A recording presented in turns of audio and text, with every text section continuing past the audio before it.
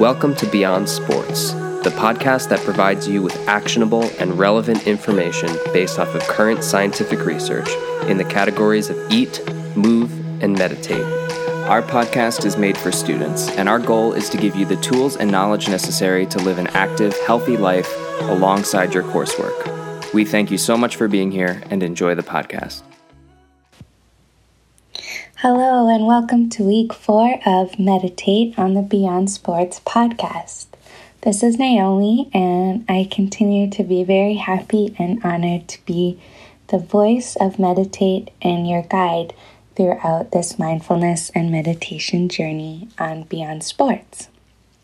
So today we are going to talk a little bit about the Buddhist roots of mindfulness and how it relates to one of the core tenets or bedrock of Buddhist philosophy, the Four Noble Truths. So the Buddha was a man who lived 2,500 years ago in northeastern India and came to his awakening or realization that there is a path to greater freedom and ease and happiness or fulfillment. And it's all about cultivating a certain way of life and a certain practice of mind states, one of which is one of the ways we can cultivate a more healthy and easeful mind state is through practicing meditation and being more mindful of the present moment. So today, this is a very brief introduction of the Four Noble Truths, or the Four Noble Tasks, as some philosophers call it. And there's a whole world of literature and research and explanation done on this, but hopefully this will whet your appetite for some more Buddhist philosophy to enhance your mindfulness practice. So the Four Noble Truths is genuinely understood to be the Buddha's realization that 1. Life inevitably contains suffering. 2. This suffering is caused by craving and clinging to impermanent things. 3. Suffering can be ended by cutting the roots of craving.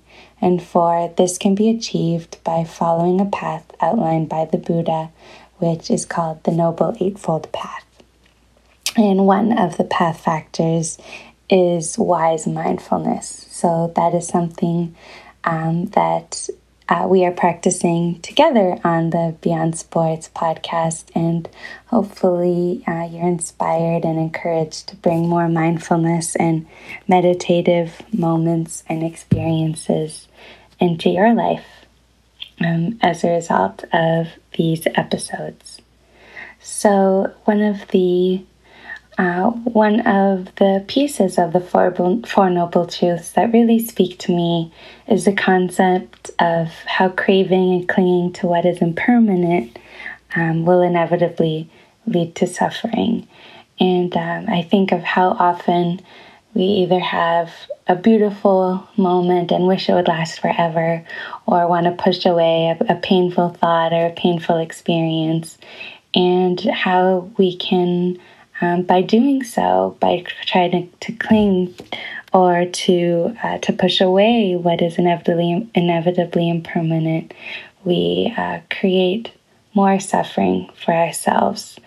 And meditation, even sitting or walking or standing for a few minutes and just focusing on the breath like we did last week, is a training ground for recognizing the impermanence of all physical sensations and all thoughts, because everything is constantly fleeting. So the only place where we can be at ease and truly fulfilled is in the present moment.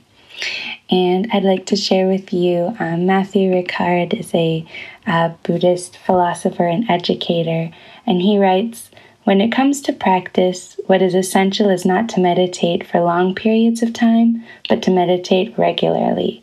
In general, If one engages regularly in a new activity or trains in a new skill, like sport or music, modifications in the neuronal system of the brain can be observed within about a month. The study of the influence of mental states on health, once considered fanciful, is now increasingly part of the scientific research agenda.